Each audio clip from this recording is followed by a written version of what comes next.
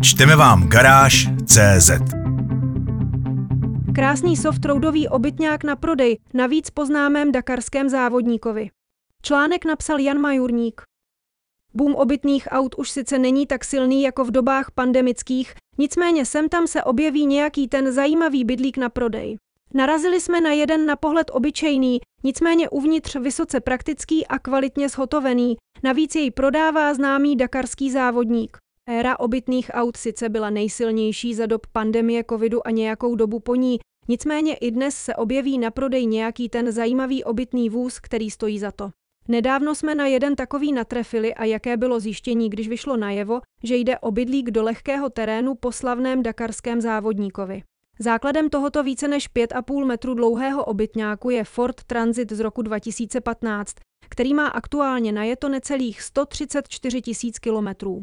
Pohonnou jednotkou vozu je vznětový čtyřválec 2,2 litru o výkonu 125 koní a síle 300 Nm, kterou přenáší na všechna 4 kola 6rychlostní manuál. Mezi hlavní prvky vozidlové výbavy patří vyhřívané čelní sklo, dešťový senzor, světelný senzor, dvojitá klimatizace, kabina, nástavbová, otočná a vyhřívaná přední sedadla, kožený volant, parkovací senzory, tempomat a autorádio Alpine s kompatibilitou Apple CarPlay, Netflix, YouTube, O2 TV. Vhod přijdou rovněž terénní pneumatiky, zadní uzávěrka a tažné zařízení na 2350 kg. Obytná vestavba je v rámci střechy, podlahy a stěn zaizolovaná 20 mm tlustým materiálem K-Flex. Okna jsou opatřena fóliemi, přičemž nechybí ani střešní okno se síťkou a sluneční clonou. Nábytek je vyroben z pevné dřevotřísky, šuplíky mají funkci jemného dovírání soft close. Pohodlné přespání zajistí lůžko o rozměrech 196 x 160 cm s tím, že je možnost jej rozšířit až na 200 cm. Další, spíše nouzové přespání lze realizovat po snížení nastavitelného stolku a otočení sedadla řidiče. Paměťové matrace na lůžku mají pratelné povlaky a jsou zhotoveny na zakázku.